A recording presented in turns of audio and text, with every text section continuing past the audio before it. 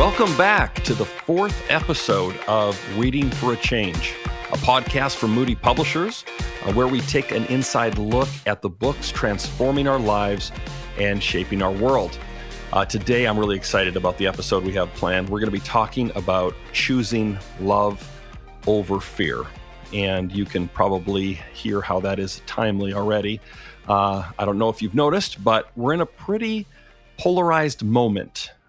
Whether you're talking culturally, politically, even spiritually, it's getting a little nasty out there.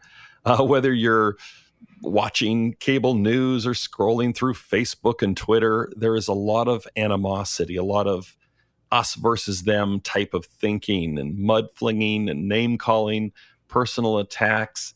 And it can even happen when we're having conversations with family and friends or with fellow Christians.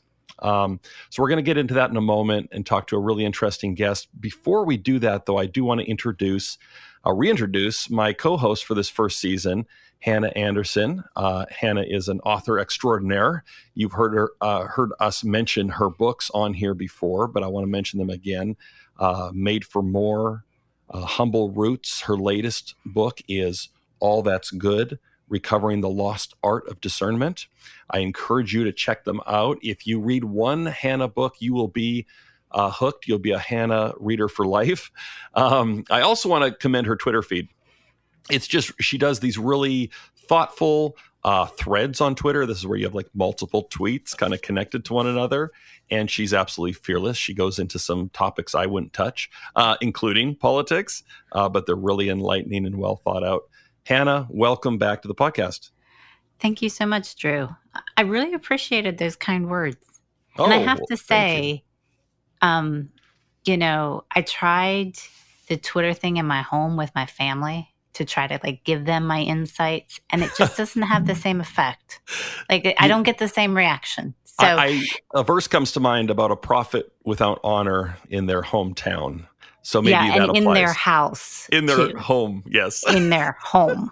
So I spend way too much time trying to explain to my wife, who is not on Twitter, the kind of controversies and conversations that are going on.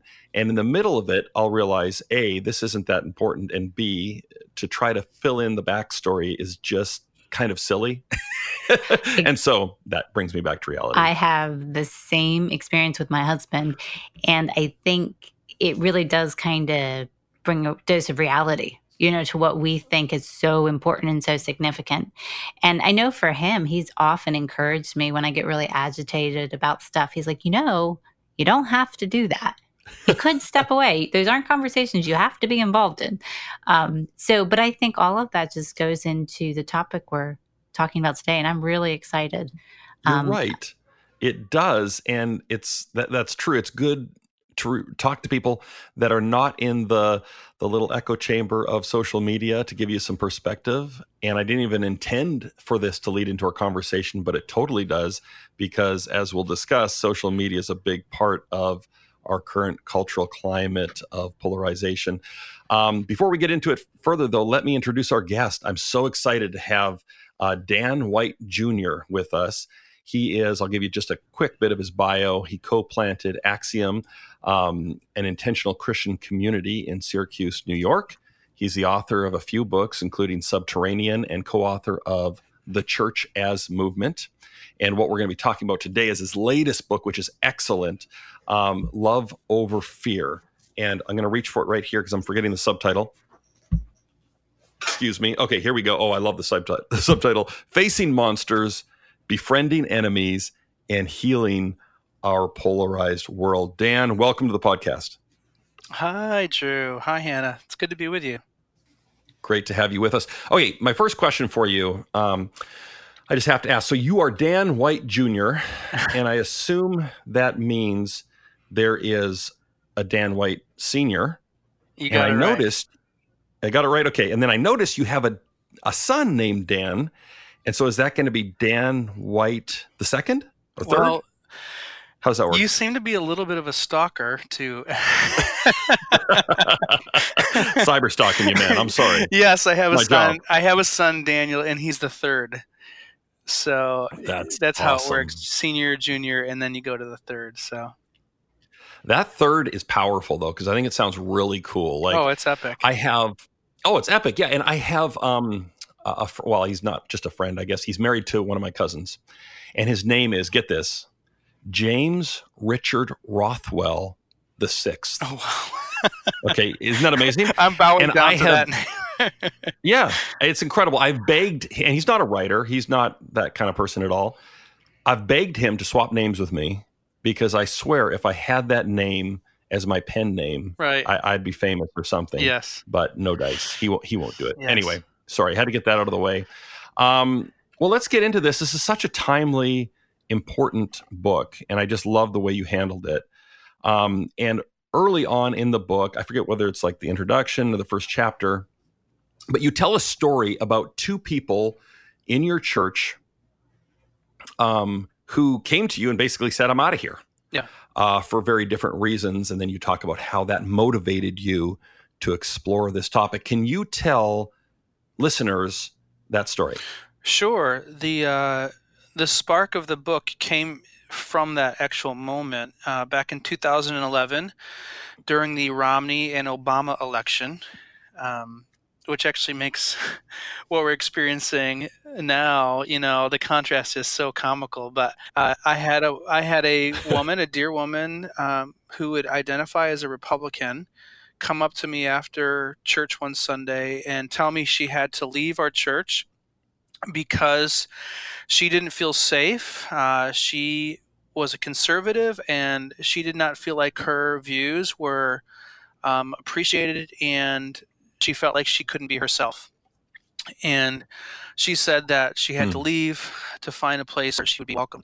I pleaded with her that she had a voice at the table, but she left anyways. And then 2 weeks later, a couple came to me after church with the same intense response and said they had to leave our church because they were progressive and they couldn't be in a church that was complicit with people that had such oppressive views.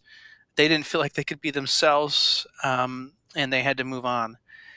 And I did the same. I pleaded with them, said they were welcome, they were loved here, but it wasn't enough, and they left.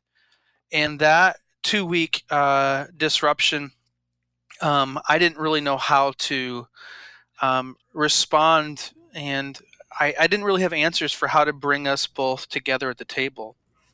And I began to ask the question, can conservatives and progressives actually share table fellowship together? Can we stay together in Christian community?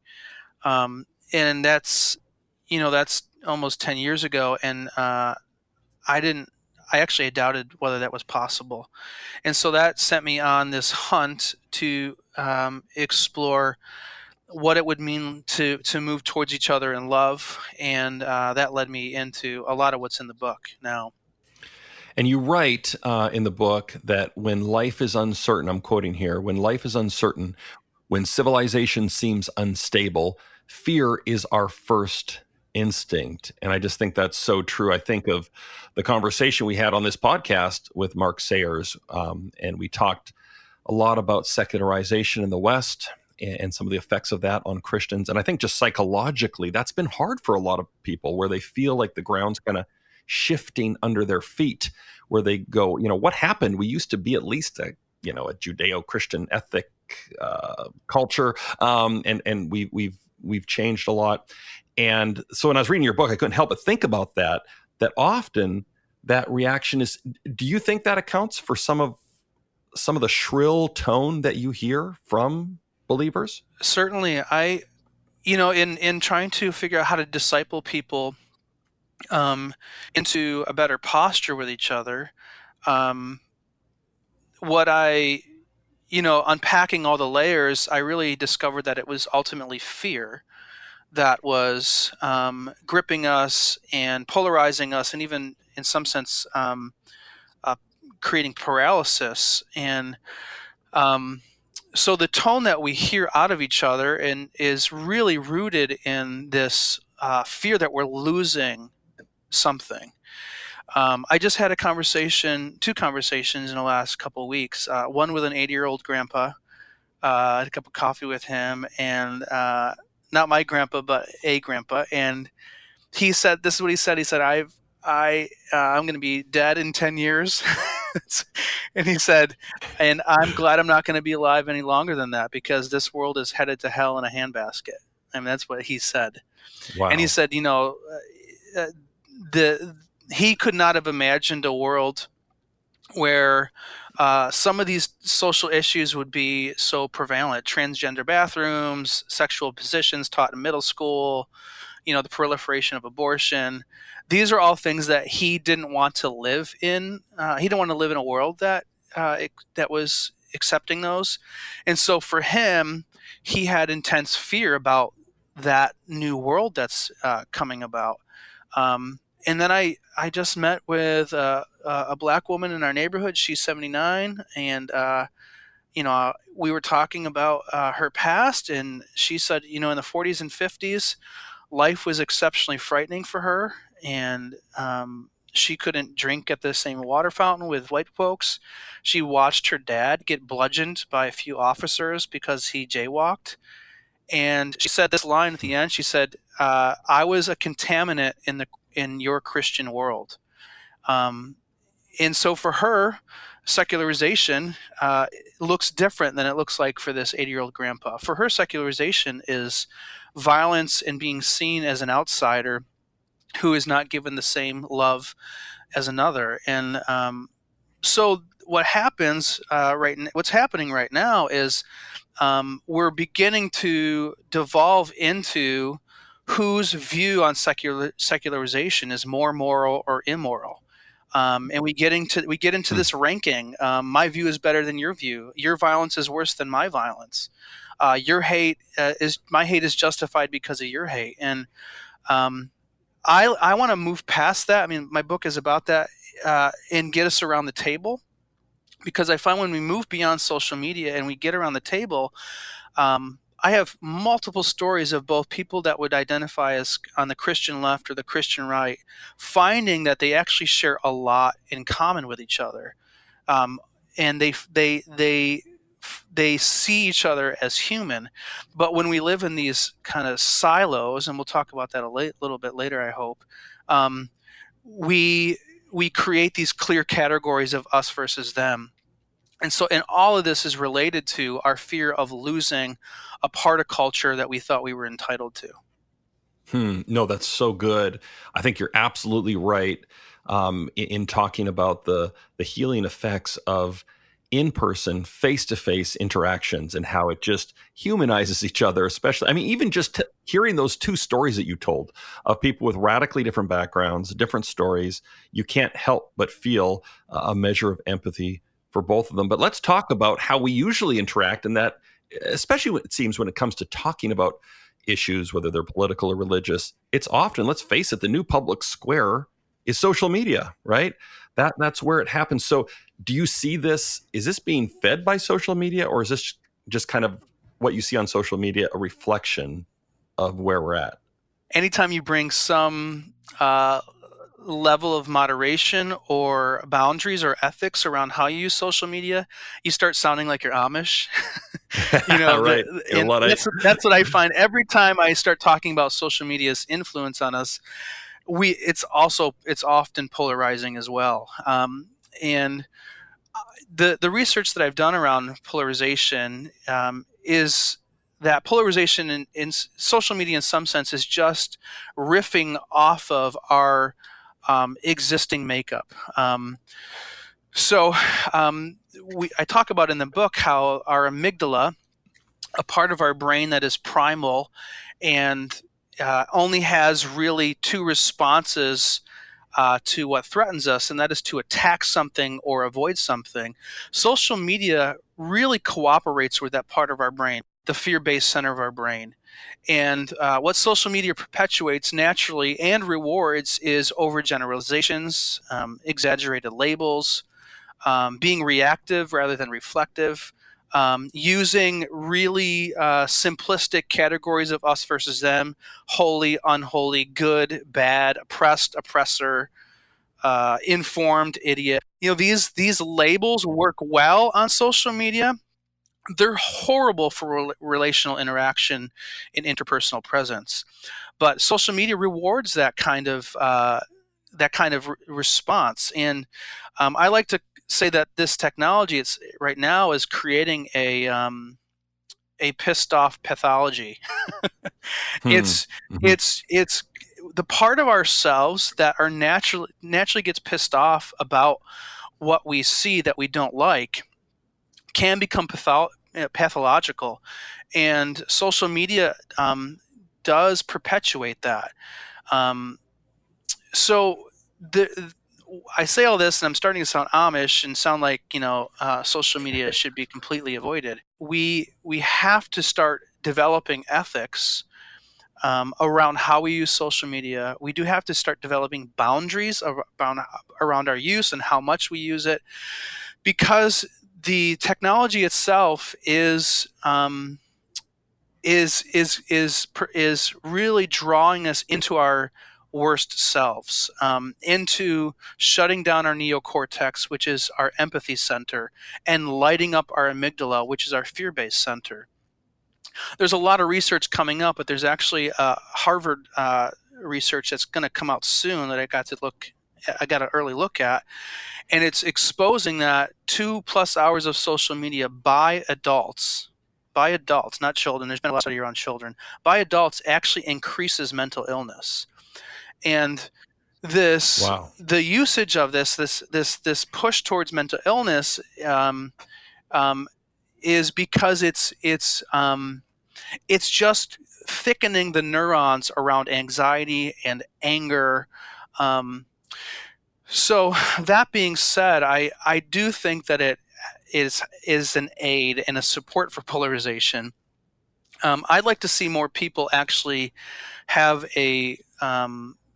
some level of consternation around how they use social media, rather than just embracing it fully or just pitching it completely. I think there has to be some discernment around this, because it's having mastery over us. It's discipling us more than we're discipling it. I think that's starting to come. I've seen some books and some conversations going, hey, let's pump the brakes here a little bit. These aren't neutral media or platforms that we're using. They have often unintended effects, and you've alluded to some of those, which are quite sobering. And what's the old adage when it comes to brain science? The neurons that fire together wire together. So when you are constantly being triggered for outrage, that's going to have certain effects. Hannah, I'd love to get you to interject here, just because, like what I said before, and it's not just flattery, you use social media really well. I would be curious about your take on social media in regards to the kind of polarized moment we're in. I think just anecdotally in my own life, I had to come to an awareness of how it was affecting me before I could begin to master it.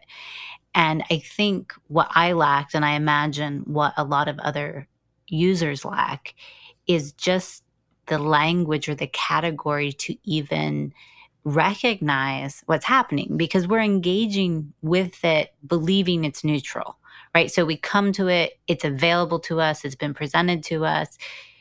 We use it the same way we use so much other technology in our lives. And so I don't think we are also being asked to say, so how did you feel after you were on? To stop long enough to say, wow, I feel really anxious, or I feel really angry and agitated.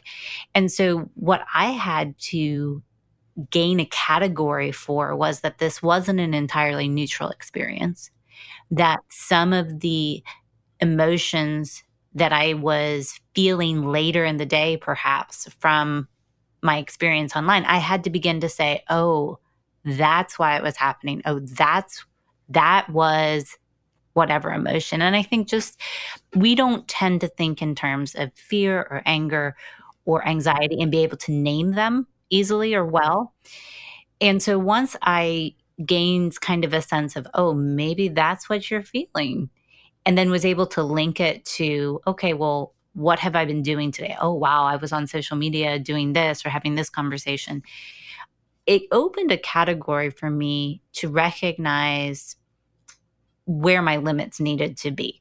And so for me, it's not just like a time limit. It's if I'm engaged in conversation with someone and I can begin to be self aware and say, oh, okay, I'm getting ratcheted up. I need to step away and to be more in tune with the kinds of things happening internally. Um, so it is more of a temperance issue for me at this point. But I also know that when I do choose to get on Twitter or another space, I get on intentionally knowing I'm walking into a fray, like knowing this is not a neutral space. You may need to be here. You may need to speak in the public space. You may need to voice things that other people need to hear, but you are not in a neutral space. And it's going to affect you, and to be aware of that. That's so true. I think we need more of that, more of the, and it takes some self-awareness to go, how is this affecting me? Is this, am I angry and agitated? Am I losing peace over this? What are my motivations? Those kind of questions, I know are tremendously important. And I mean, it is weird. And I've seen this is kind of ugly. I'm going to admit something here, but I've seen in my own life with social media how sometimes it's almost fun to feed the outrage and the fear. And there's a term on Twitter, hate following. So this refers to the practice of following people that really trigger you, maybe because you're just, ideologically on a different end of the spectrum, for instance. But often people will follow someone they disagree with, which is maybe good because you should be challenged in your beliefs, but they do it just to kind of check in on what they're saying and then repeatedly just get angry about it. And there's something addictive about that. I've even found myself doing it, going and checking what so-and-so has to say about whatever controversy is popping up, the controversy du jour. And if I'm honest with myself, sometimes I kind of like that reaction that it gives me. And then maybe you jump in and argue, and you can say that you're just defending the truth or whatever. But honestly, sometimes you're just trying to knock down the opponent. So there's definitely a dark side to this for sure. And I appreciate what you both had to say on that. I want to talk about another very fraught topic when it comes to this, and that's cable news. We have to? Yeah, I know. Isn't that terrible? And yeah, I know people, I won't mention names, but that just, they sit down after work, they all evening, they just let the cable news wash over them. And, whether they're conservative and it's Fox, or they're liberal and it's MSNBC or CNN, it just seems like it's pretty toxic. So Dan, I'd be interested in your response. I read an article recently on the Gospel Coalition website making the case for let's pull the plug on cable news. Is that too dramatic, or would you kind of, go, good idea, let's shut it off? I probably would find a lot to get excited about just in that title. The thing that comes to mind for me is Matthew chapter 5, I think it's 21 and 22, where Jesus talks about saying "raka raka" against another, and fool. It's in our context. Yeah. It could be, the language of fool could be like "you idiot," and how that is actually, we're guilty of murder in some way, and answerable to God's judgment when we indulge in that kind of activity. And I just think that cable news disciples us to say "raka raka" about people that we've never met. I like to say this all the time. I know what cable news has told me about you, and I refuse to believe it. That's what's happening consistently from both the left and the right. It is telling me how to think about you, and it's telling me "raka raka," and I know that bleeds into my ordinary life, and I know it's reshaping me for not to seek to love you, but seek to judge you. And I would cut that stuff out cold turkey, honestly. And I think the Apostle Paul has a lot to say around telling the truth, but when we start moving towards mockery, there's this continuum where we can be truthful, but then start slipping into mocking our opponent, and then mocking a people group, and then indulging in that. And we might think we're winning, but often it's actually just creating a dehumanization in me as a spirit-filled Jesus follower, and in those that I want to see transformed. And so I don't know if that helps a little bit, but pulling the plug might be pretty close to to a good action. Yeah, especially if you're addicted to it. And I think you're right. I'm astonished, actually, that I see so little pushback from Christians on that kind of behavior on social media, or that language on cable news, where you're talking about the other side, sometimes explicitly calling them an idiot, or sharing videos where so-and-so owns this person at the 4-minute mark or destroys this person. And I go, I don't even know, that kind of language shouldn't even be available to us as believers, should it? That should be off the table. Part that's probably the most grievous to me is that our primary interactions now with people that we think deserve the label Raka Raka are not actually around the table. We're not actually seeing them, looking in their eyes. We're not listening to their story. We're not having to bite our tongue. Most of our interactions are through tossing verbal grenades over detached mediums. And I think what that's doing is drifting us further and further away from the actual incarnational work of Jesus. And we think that we're winning the culture war or the truth war, but we're just drifting into further into our entrenched categories. Whenever I draw people around the table, progressive, conservative, open and affirming, not open and affirming, and I get them to sit at the table, the image in their head is often that the other person is a monster before they've actually met them. And this is because social media and cable news has told us that these people are monsters that we need to we need to move away from.